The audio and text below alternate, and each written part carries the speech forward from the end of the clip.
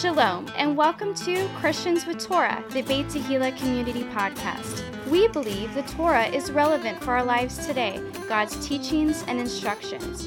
You may very well be part of the first generation to be born again, filled with the Holy Spirit, and have the Torah, a Christian with Torah. Join us as we honor the living God through the study of His Word, topical conversations, and interviews with special guests. Please welcome our hosts, Pastor Nick Plummer and Ryan Cabrera. Shalom, everybody, and welcome to the Beit Tehillah Community Podcast. This is your co-host, Ryan Cabrera, and I am here in Studio A with Pastor Nick Plummer. Hey, Pastor Nick. Great to be here. What an incredible story we have for you today. Oh, man, isn't it? Wow, I'll tell you what, all kinds of cool stuff going on, not the least of which is that Hanukkah is coming up, and we have some services coming up.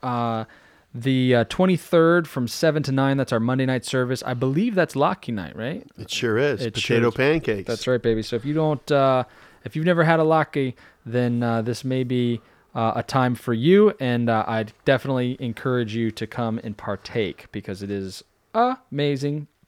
And then on Shabbat, on the 28th, we're also having a service as well and an oneg for Hanukkah. And don't forget, so last weekend on the 14th, Saturday, we did the historical significance of Hanukkah. And coming up this Shabbat, the 21st, we're doing the prophetic significance of Hanukkah. And I believe that's right. Might even sprinkle some Haggai in there. Oh, my goodness. And then it is after this Shabbat, the Monday and Shabbat, and then the following Sunday that we're having our Hanukkah services. So again, this weekend, the 21st, normal service. Then Monday night, the 23rd, is our first Hanukkah celebration from 7 to 9. Then that next Shabbat, the 28th, our normal service time is a Hanukkah celebration and an oneg after the service. And then following that, our normal scheduled new moon service will be also a Hanukkah celebration with Howie and Alen from 6 to 8. So that's the Hanukkah stuff going on, so you guys know what we're doing. We'll be live streaming services as well as obviously being here live and in living color. If you guys want to reach out to me, you can email me at ryan@twopraise.net, ryan@twopraise.net. Would love to hear from you guys. And let's jump in. Vayeshev. We are studying the Torah portion Vayeshev, which means and he settled. And this can be found starting in the book of Genesis in chapter 37 and verse 1 and ending in chapter 40 and verse 23. Just a quick review here in the book of Genesis. It's called the book of beginnings. And a key phrase that's found in the book of Genesis is, these are the generations of. So once again, we have chapters 1 through 10 is the race as a whole, all of the Homo sapiens, the whole human race, chapters 1 through 10. And now we're going to get into the family of Abraham, the patriarchal history of Israel. We have, of course, Abraham in chapters 12 to almost 25. And then, of course, we have Isaac in chapter 25. Then we have Jacob. Okay, Jacob is from chapter 27 to almost, I believe, chapter 36. Now, the interesting thing is we're going into the final patriarch of the Bible here in Joseph, in Genesis, actually chapter 37 through 50. So in regards to, of course, Joseph, the story of Joseph and his family, we have nearly 13 chapters. Remember, that's going to play out in the future, even the times in which we live today. And so we have an incredible story to share with you. All right. It's interesting, you know, my second son, Nehemiah, his middle name is Yosef. It's a good name. Yosef. Because he was in addition to Josiah. Yosef. That's good. So we're going to read about Joseph has a dream. Ryan's going to read Genesis chapter 37, verses 1 through 11. This is an incredible part of the story that we all need to reflect upon and keep in mind. Even in the future, you're going to see how this is relevant for today. All right, chapter 37, verses 1 through 11. And Jacob dwelt in the land wherein his father was a stranger, in the land of Canaan. These are the generations of Jacob. Joseph, being 17 years old, was feeding the flock with his brethren, and the lad was with the sons of Bilhah, and with the sons of Zilpah, his father's wives. And Joseph brought unto his father their evil report. Now Israel loved Joseph more than all his children, because he was the son of his old age, and he made him a coat of many colors. And when his brethren saw that their father loved him more than all his brethren, they hated him, and could not speak peaceably unto him. And Joseph dreamed a dream, and he told it to his brethren, and they hated him yet the more. And he said unto them, Hear, I pray you, this dream which I have dreamed. For behold, we were binding sheaves in the field, and lo, my sheaf arose and also stood upright. And behold, your sheaves stood round about, and made obeisance to my sheaf. And his brethren said to him, Shalt thou indeed reign over us? Or shalt thou indeed have dominion over us?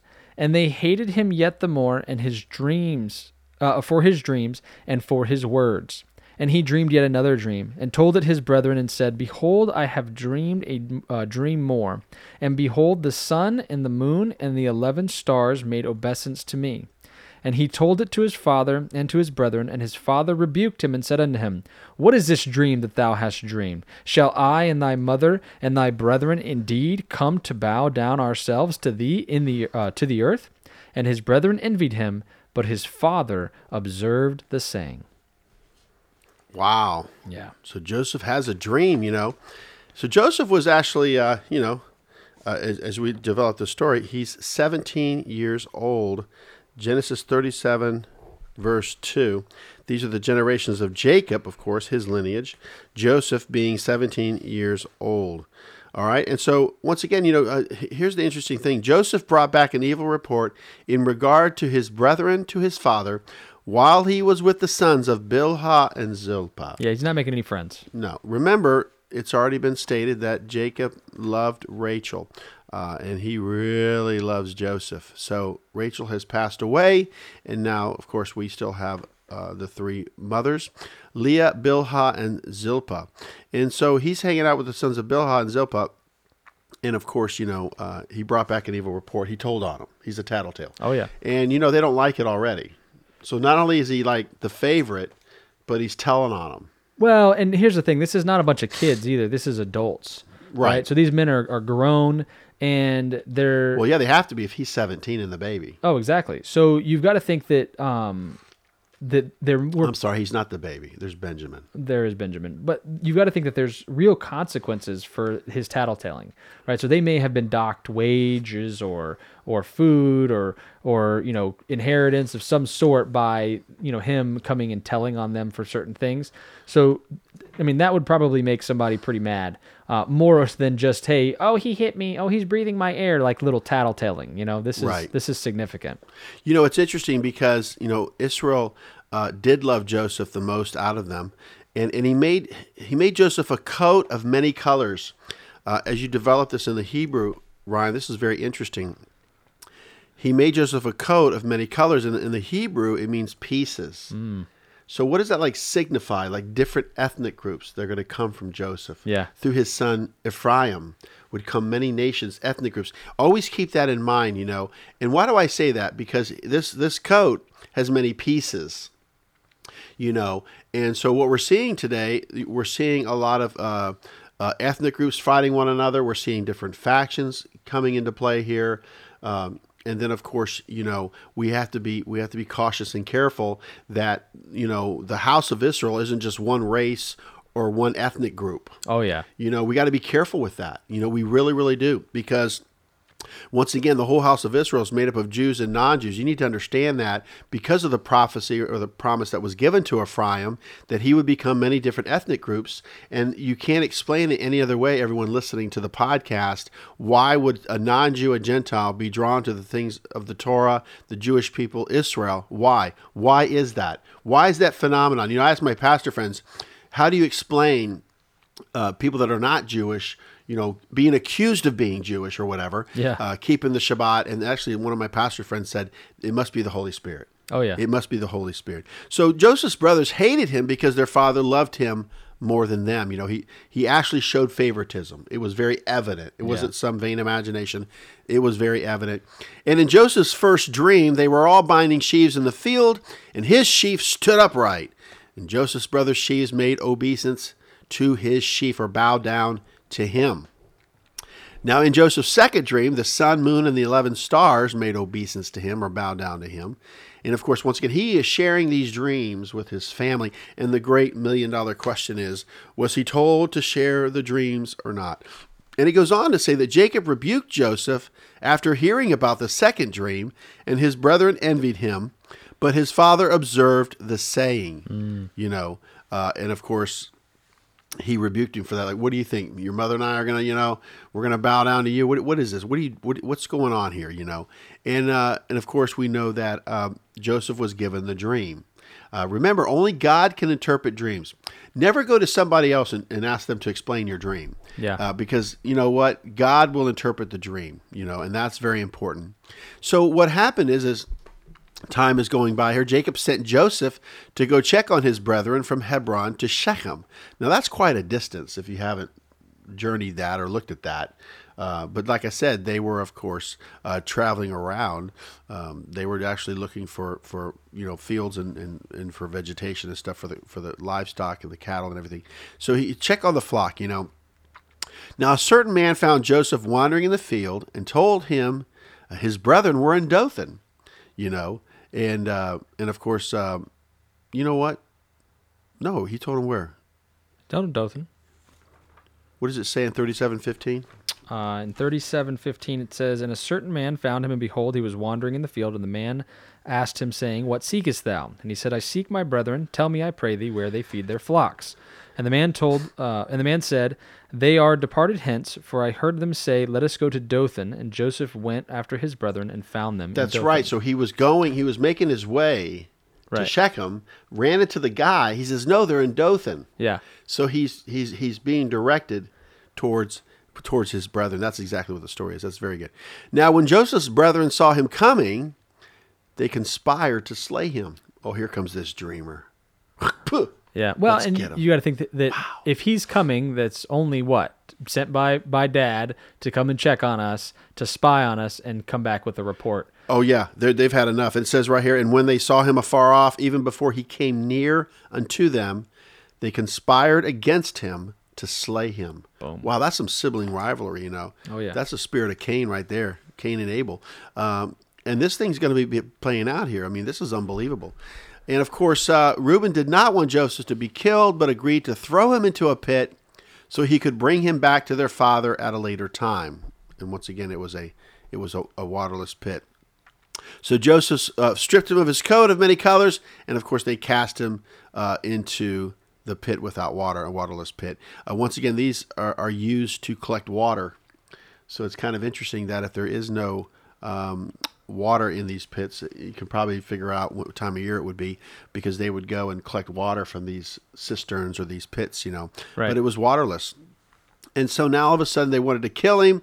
One guy, says, we can't do that. We throw him in the pit.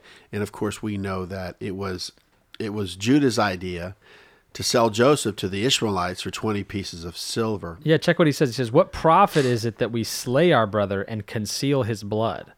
Right? Yeah. This story of Joseph, he's a type of Messiah. It's a type of Messiah as you see this being played out, stripping him, throwing him into the pit, selling him for silver, pieces of silver, 20 pieces of silver. Yeah. And so, he's sold. And so as Joseph was brought into Egypt, Reuben returned to an empty pit and rent his clothes. Now, remember, what is Reuben known for, Ryan? Did he lose the birthright? I believe it's a great sandwich. And what did he do? Yeah, Reuben is a good sandwich. He defiled his father's bed, so I think this was probably his plan to try to get back in his father's favor. Yeah, that's true, too. So, wow, this guy's making a comeback. Reuben cared. Yeah. And you got to remember now, Joseph sees all this playing out with his brothers.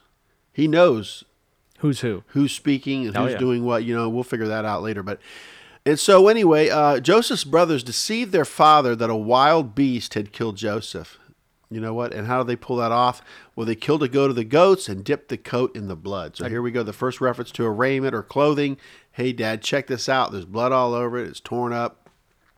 Now, Jacob's response to Joseph's coat with the blood on it made him rent his clothes, put sackcloth upon his loins, and he mourned for his son many days. Yeah. No, he was bummed out for sure. I mean, so think about that, everyone. Here's his favorite son. His wife has already died, the one that he loved more than Leah. Now he's lost his oldest son from Rachel, but he still has Benjamin. But what happens is the Midianites, and I got in parentheses here, the Ishmaelites sold Joseph to Potiphar, because when you got the Midianites and Ishmaelites traveling together or doing commerce together, whatever, it's very interesting. They sold Joseph to Potiphar, an officer of Pharaoh's and captain of the guard. So here's a great question, Ryan, even for all of you listening, and maybe you can share a little bit your thoughts on this, because it doesn't really apply to myself and my younger brother. But here's the question. Why is favoritism found in some families, and what can you do about it? Favoritism is unbalanced favor, right? So it's that one of the siblings receives more favor than the others. And, me personally, my parents were pretty fair. It sounds like kind of like you guys. Praise God. You don't have to have therapy. No. Or counseling, or be on a talk show. Yeah. I could still be on a talk show if I really wanted to. I think I do it every week, kind of. It's almost like this is a talk show. Huh. Weird. So anyways, unbalanced favor, it can cause a lot of problems. I know that in our family, the girls are very close in age. And so if I get one for one, I have to get the same thing or an equivalent for the other. And even then, if they're different colors, sometimes they'll fight over it, right? It just is what it is. Just sharing a little bit about your family. Well, it just is what it is. It's one of those things that happens in, I think, any family that has young kids. Are we born selfish? Well, I do have a theory that everyone thinks that the first word their kids say is like mama, dada, or whatever. I don't think so. I think the first word is mine. Mine. Oh, yeah. Mine? Yeah, mine. Oh, yeah. So, but what can you do about it? I think that the important thing is first and foremost that if you're experiencing the short end of the stick on favoritism in a family, then to just remember that your identity is in Christ. Your identity is God says who you are. And I would just encourage you and let you know that, your parents, whoever they are and whatever family members are showing favoritism over another, they're not the final judge and they're not the final jury. God himself is your Father. And he has an identity for you and he has a purpose for you. And I would just say that he owns the cattle on 1,000 hills, and the riches and glory that he has for his children are beyond comparison of what we could ever get here on earth. And so just remembering that, I think, is comforting, and knowing that we can almost invest that pain or lack into faith that God has more for you, and he won't disappoint. And the Bible says, be no respecter of persons. Right. And so that's really, really important as well. So we're going to switch gears now. Now we have Joseph in Egypt, and his brothers did him in, and of course the father Jacob thinks Joseph has been killed by a wild beast. He's got the coat, the blood's on it. He's like he's done, he's gone. Yeah. But little does he know, and of course the family is hiding a secret, aren't they? Yeah. So with that said, we're going to switch gears now, which is very interesting because now we're going to go from the house of Joseph to the house of Judah, and I'm going to let Ryan take that. Judah and Tamar, this story is going to unfold. I'm going to let him handle that one while I sip a little bit of coffee. All right, well, you enjoy. No tea today, huh? Yeah, give me some lowdown here on Judah and his little escapades. Yeah, no, this is interesting. So chapter 38, verses 1 through 5, we're going to read that real quick. It says, "And it came to pass at that time that Judah went down from his brethren and turned into a certain Adullamite, whose name was Hira. And Judah saw there a daughter of a certain Canaanite, whose name was Shua, and he took her and went in unto her, and she conceived and bare a son, and he called his name And she conceived again and bare a son, and she called his name Onan. And she yet again conceived and bare a son, and called his name Shelah, and he was at Chesib when she bare him." And that's 1 through 5. So Judah went down from his brethren and turned to a certain Adullamite named Hira. Now he's like doing his own thing. It's his little storyline. Right. Now, the name here, Hira, is the name of this guy, but it's also it's a noble name. The name means means nobility of some sort. So he's obviously he's from the Adulamites and he's well to do with the Adulamites. And I think that what happens is that Judah and him end up becoming good buddies because later on he sends him to do his some of his dirty business, right? So, Judah has relations with one of the daughters of the Canaanites named Shua, and she bears him 3 sons: which is I think pronounced ire, which means awake; Onan, which means strong; and Shelah, which means petition. And I'll let you kind of figure out if there's any rhyme or reason here behind the names themselves. But eventually, his firstborn son takes a wife, and her name is Tamar. And we have a Tamar here in our congregation. And so, which was Judah's firstborn son, was wicked in the sight of the Lord, and the Lord slew him. So gets married to Tamar, and he dies before having children. And so traditionally, the way this works is that the brother would then take the other brother's wife, the widow, Carry on that family line. to carry on the family line, to provide children in the name of his brother right? So to carry on his seed. So Judah's second-born son refused to carry on his brother's seed, his offspring, and ended up spilling his seed on the ground. So he does something unrighteous. He goes and he's going to do it, but then he decides not to, and this displeased the Lord, and the Lord slew him as well. So now 2 of Judah's sons have died. And unfortunately, Shelah is too young to get married yet. So Judah told Tamar to wait for his third-born son, Shelah, to grow up, and then they could marry.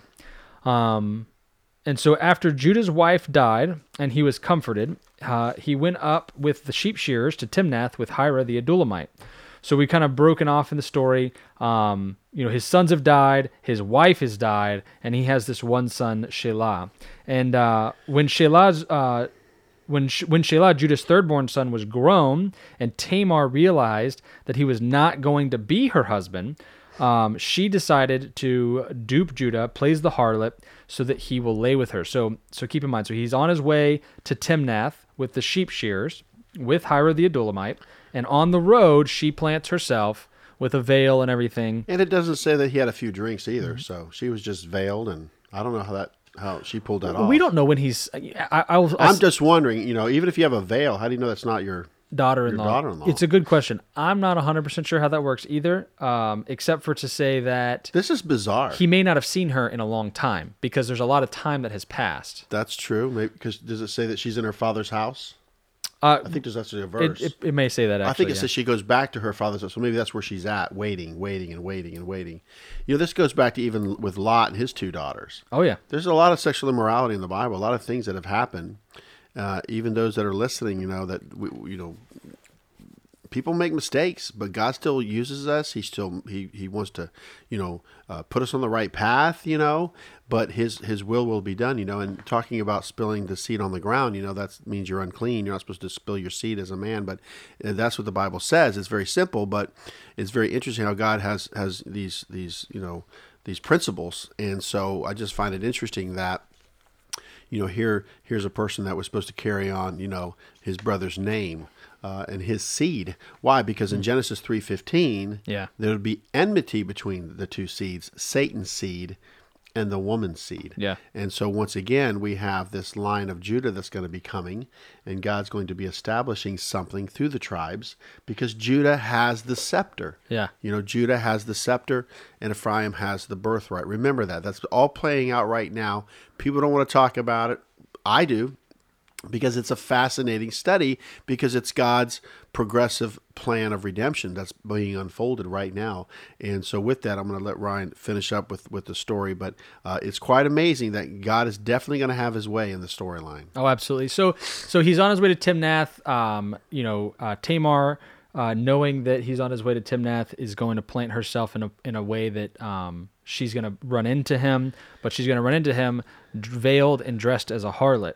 And so she places herself in the way where, and I guess as harlots do, and at this point, Judah's wife has died, so he's looking for... She's dressed like a harlot. Yeah, he's like, okay, let's do this. So what does he do? So they decide on the transaction when Judah doesn't realize this is Tamar, his daughter-in-law, and so they're negotiating over the price, and they come up with a kid from the flock of the goats. Only problem is Judah is traveling and doesn't have his flock with him. Well, remember, Judah offers her, hey, what do you want for me to lay with you? That's the negotiation. I'm going to give you, how about a goat? Yeah, and she agrees. She's, yeah.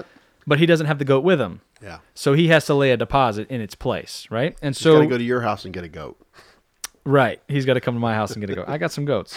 Yeah, you do. So, Matt, you make me lose my train of thought. Where was I? Okay, so he takes a kid of the goats, or is supposed to give her a kid of the goats, but he doesn't have it with him. So what does he decide to do? He decides to give her, and this is what men listening to this is essentially what men do, right? He gives her the symbols of his identity and his authority. And Good point. For stupidity. Yeah. For stupid pleasure. Interesting. Oh my gosh. So what is he? You know, he didn't really sell it. It's a pledge. No. He can get it back. It's like it's a deposit. It's a pawn store. He's pawning something. Well, he's giving her. Avoid the pawn shops. He's giving her something that she knows that he's going to want back, and so that way it's a security, right? In order to get back to get her goat in the end of all this. Really, it works in her favor because what does he give her? He gives her his signet ring, bracelets, and his staff. So again, the symbols of his authority, the symbol of his wealth, and the symbol of his strength. Now, thank you, Holy Spirit. Check this out, Ryan. It says right there in the beginning, he went down from his brethren. So kind of like losing your identity a little bit. Oh, yeah. Well, what's the signet ring and the bracelets and the staff for me even now? Right. You know, because Joseph supposedly had the birthright. Well, so now there's a vacuum for leadership as well. His wife's dead. His 2 firstborn sons are dead. Right? And God's going to bring it back. Oh, yeah. I mean, he's going to bring it. And you know what? This is what's amazing, though. It kind of reminds me Esau sold his birthright for soup. Yeah. So this guy's giving away his identity, you know, and I'm like, this is all playing out, you know. And like I said, we're not being critical. We're just pointing out the storyline to make you think what's happening here. Oh, yeah. So why am I telling you this? Because we're going to develop the story of Joseph. Because Joseph, of course, what's happening to him now? He's going to lose his identity. Because he became a slave in Egypt, he's lost everything. Yeah. His identity, his history, his family, he's lost everything. Oh, yeah. And because we're going to see how the story develops, you know, he's wondering, where is Jacob? Where's my father? How come he's not looking for me? He gives up. Yeah. And that's why he names Manasseh forgetting. Yeah. I'm forgetting all that. Because you know what? Forget you. You forgot me. Right. Forget you. Forget you. And so this storyline is developing, you know, with Joseph and Judah, but this is playing out even today. All of a sudden, we're considered righteous Gentiles among the Jewish people that are coming alongside and have Torah. But once again, you're going to see the story play out where Joseph reveals himself. And that's what's being played out right now, Ryan. For everybody listening to this podcast, this story is actually developing. So let's see what you got. It is, and you know, and to that end, you know, I mentioned that men make these stupid decisions where they put their you know, authority, their reputation, their lives, everything they own on the line for some, you know, some silly, you know, getting your kicks, right? And I think it's just really dumb.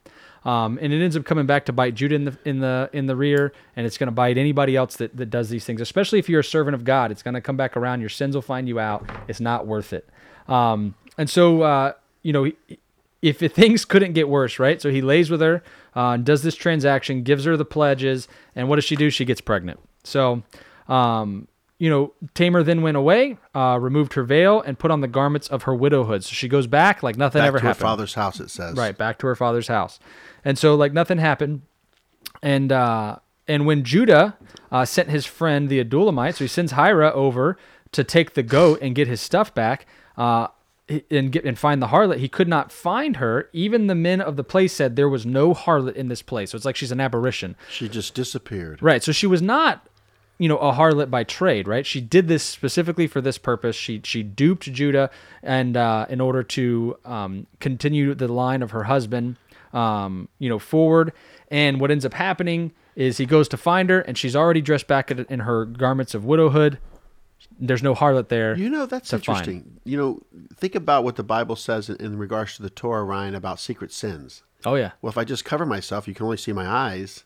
I can hide this harlot. I can hide. Yeah. You know, and that's even interesting. Even in the book of Leviticus, if you look at it, when it talks about those secret sins, it's because chapters 1 through 17 is the way to God, but the walk with God is 18 to 27. But Leviticus 18, I just brought to my mind, are secret sins done behind closed doors. Oh, yeah.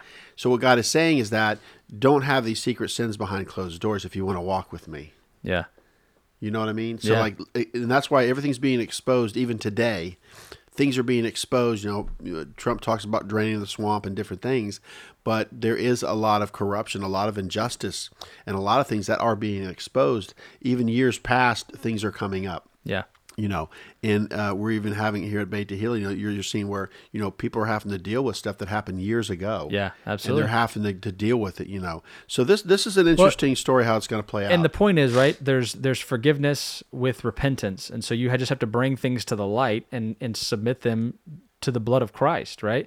And I think that's the piece, but you have to first bring it to God so that you guys can deal with it together.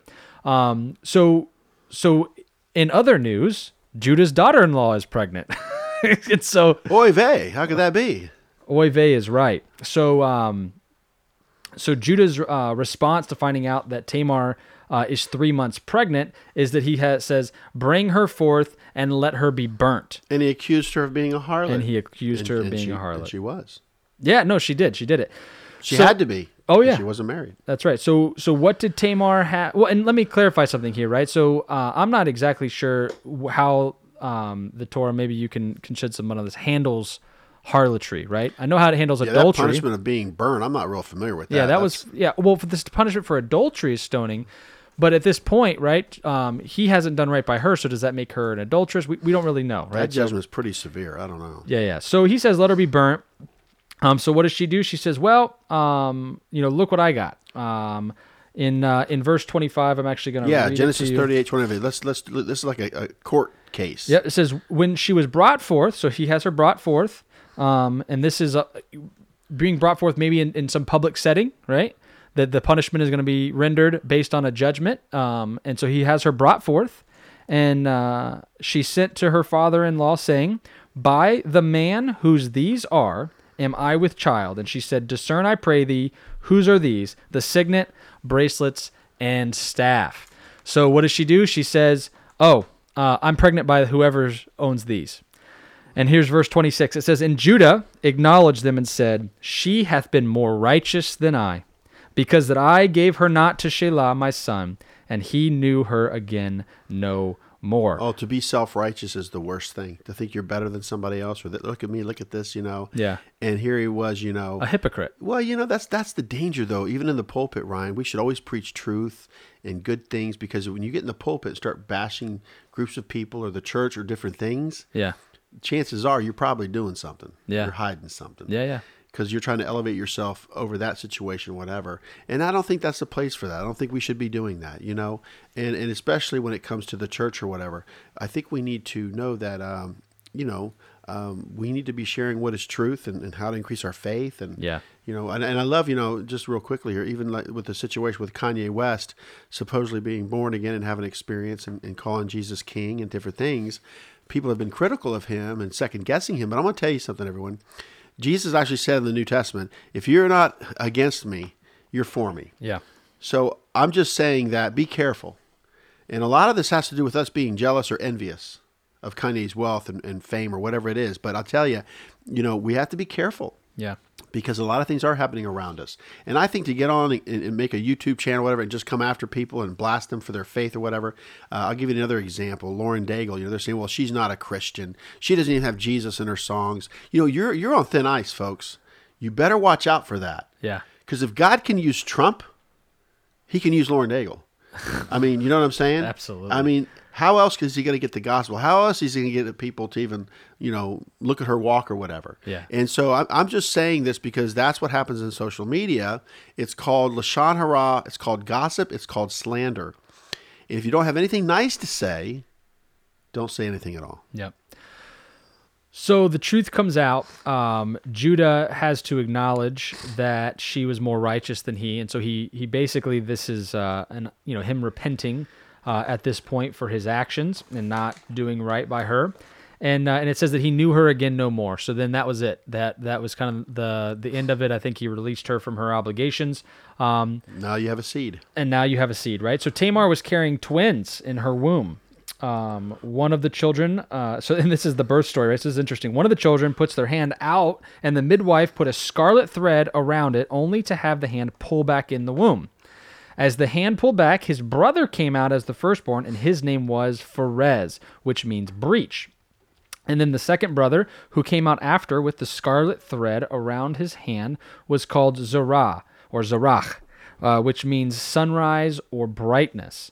And what's interesting is we read about the seed all through Genesis, right, in 3:15 about the enmity between the seed, and then again in 49:10 where it says Judah is a lion's whelp, right, and that the scepter shall not depart from Judah, nor a lawgiver from between his feet until Shiloh comes. Unto him shall the gathering of the people be. And those are just by my memory. But then we also have Numbers. Where are you going, Numbers or Matthew? No, I'm just looking up something. Okay, so but then we bump forward to Matthew 1:3, and it shows Pharez being part of the lineage of Messiah. So it shows Yeshua's lineage, and it shows Pharez right there in it. And so I guess the question we could ask is, why is the line of Messiah so important for all mankind, as Pharez is mentioned as part of the genealogy? Wow, what an incredible question. Why is the line of Messiah so important for all of mankind, as Pharez is mentioned as part of the genealogy? Because here's the thing, as God has created the Homo sapiens, as he has created the human race in his own image. By the way, he's created many things, many creatures, many living organisms. I'm going to tell you that it is so important to know that there was a prophecy, once again, enmity between the two seeds. So what's playing out, Ryan, is that Satan wants to kill the seed. Right. He wants to kill the seed of Messiah because he knows the Messiah is going to come through the humans. That's right. And that's what's incredible. Now, he didn't understand the full plan and this and that or the cross, but, if I could just kill him, yeah, I win.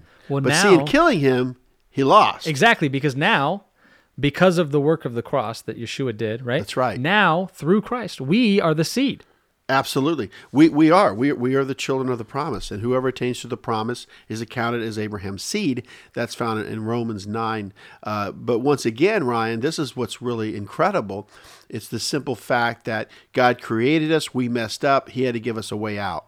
And it's incredible that he would come in the person of Jesus Christ, the Son of God, the right arm, with an outstretched arm, I have saved you. And like I said, Satan wanted to kill the seed. And so we're seeing this being played out. Even Cain killed Abel. Right away, Satan knew the prophecy. Oh, yeah. But she had another son, Eve did. See, why? Because we need a redeemer. Yeah. And the story of course, the Exodus.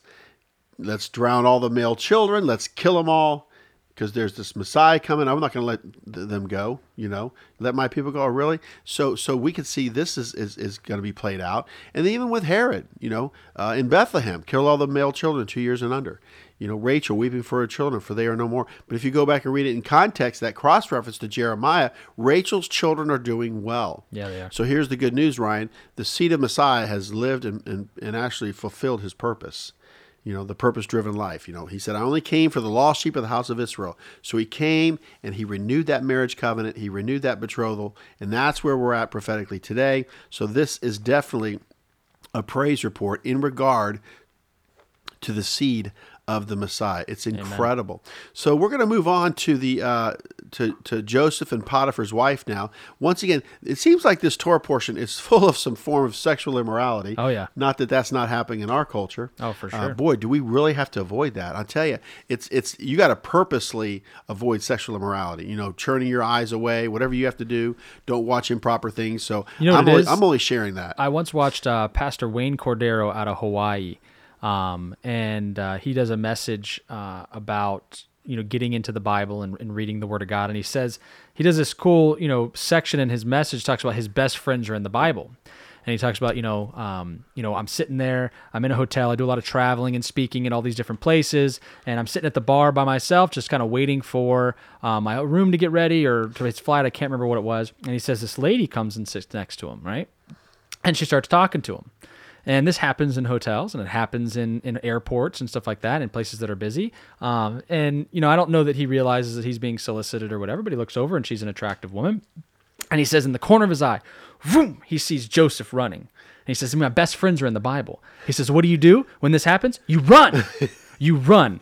You run. That's good, Ron. I tell you, and thank you, Holy Spirit. I believe that this culture, is just saturated with sexual immorality. It's just saturated, There's not just, they say, well, it's soft porn or porn, but it's porn. But here's the thing I want to remind everyone, real quickly here, just to touch base. Before the children of Israel went into the promised land, and by the way, it was the next generation. Yeah. Sexual immorality came into the camp at Baal Peor. That's right. Now, the golden calf incident was about idolatry turned into sexual immorality. Yeah, But what happens with sexual immorality today, it turns into idolatry. it does.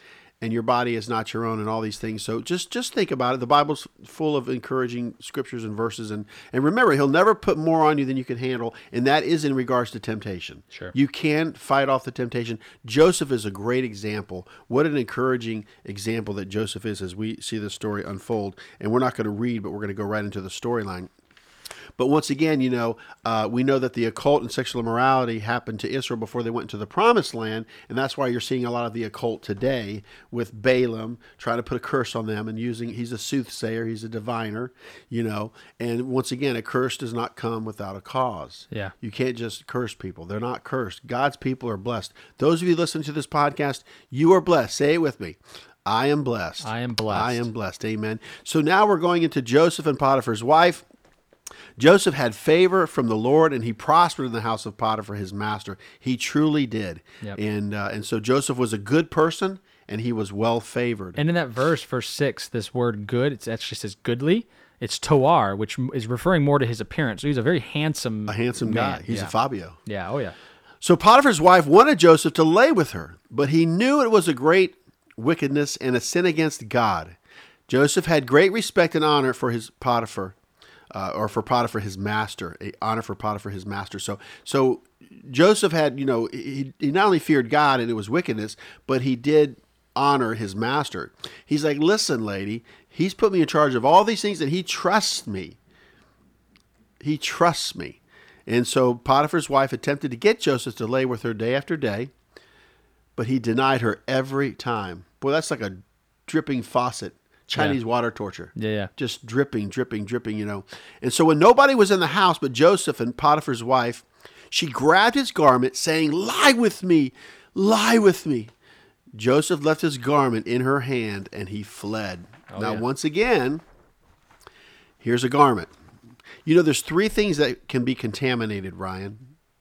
There's, of course, it's housing. Your house can be contaminated. Skin and clothing. Yeah.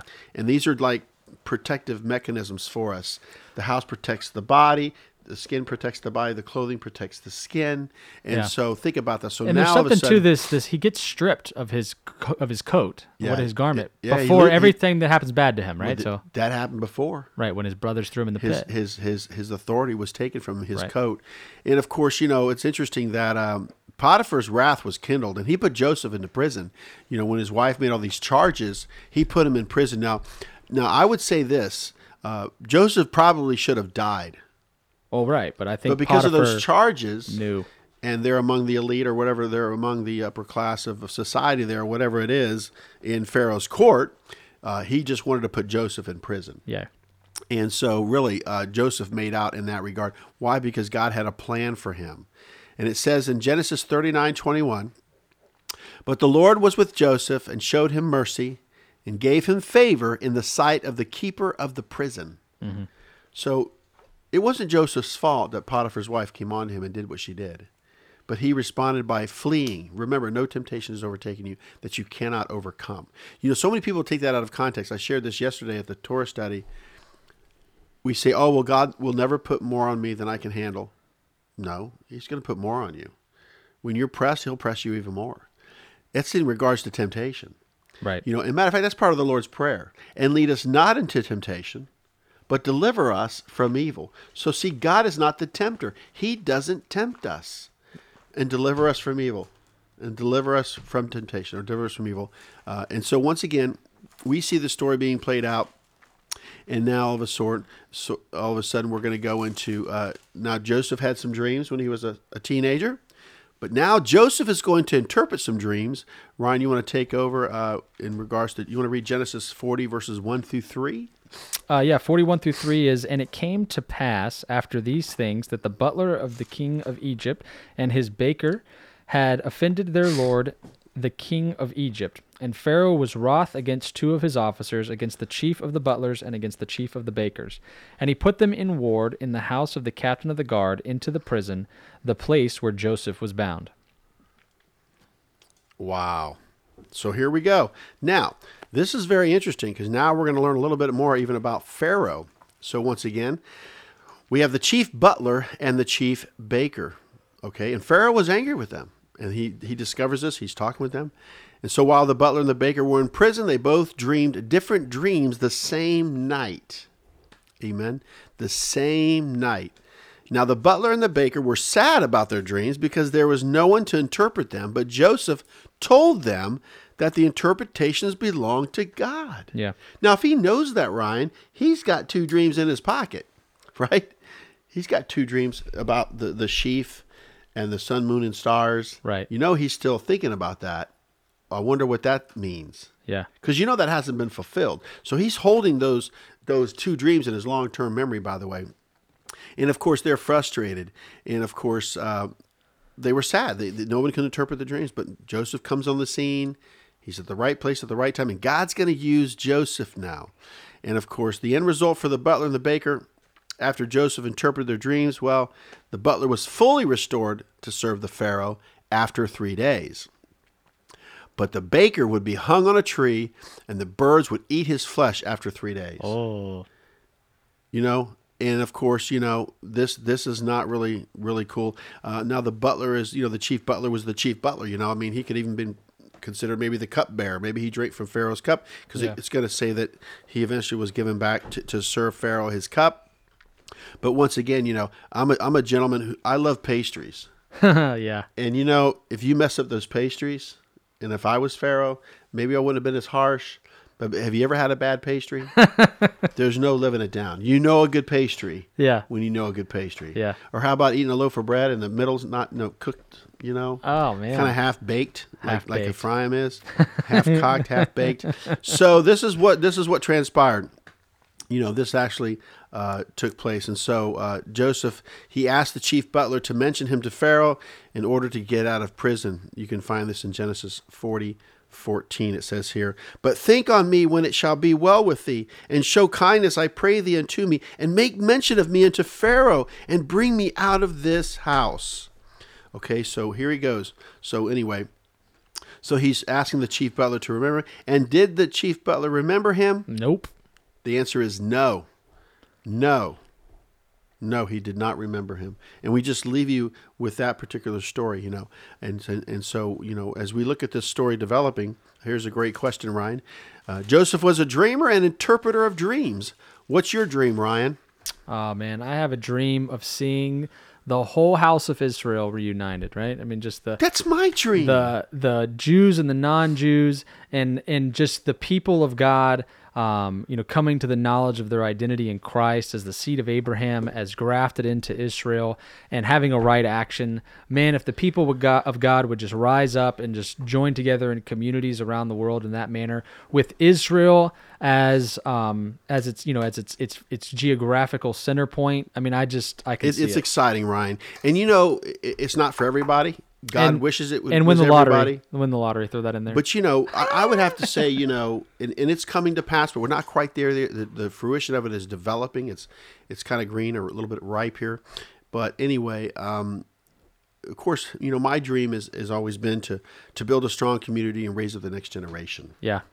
So I would take my dream a little step further to the point of I really believe I'd like to see the next generation pretty much running the whole church and everything. Oh, yeah. And we just are like, you know, we are actually like mentors, or we're just like a guidance counselor or something, mediators, you know. But it's starting to happen. Young people are rising up in our congregation. And I know it's a really unique vision because a lot of people separate young people from the other groups, you know, and it's all adults or all gray-haired. But I think we need to have the younger generation with us as we move forward. Let them have a say. Yeah. Let them lead in some areas, you know. I'm talking about 18, 19-year-olds, you know. Yeah. Bring them along, coach them along, you know.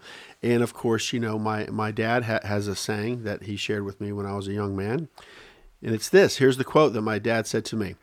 "You take away a man's dream, and he has nothing."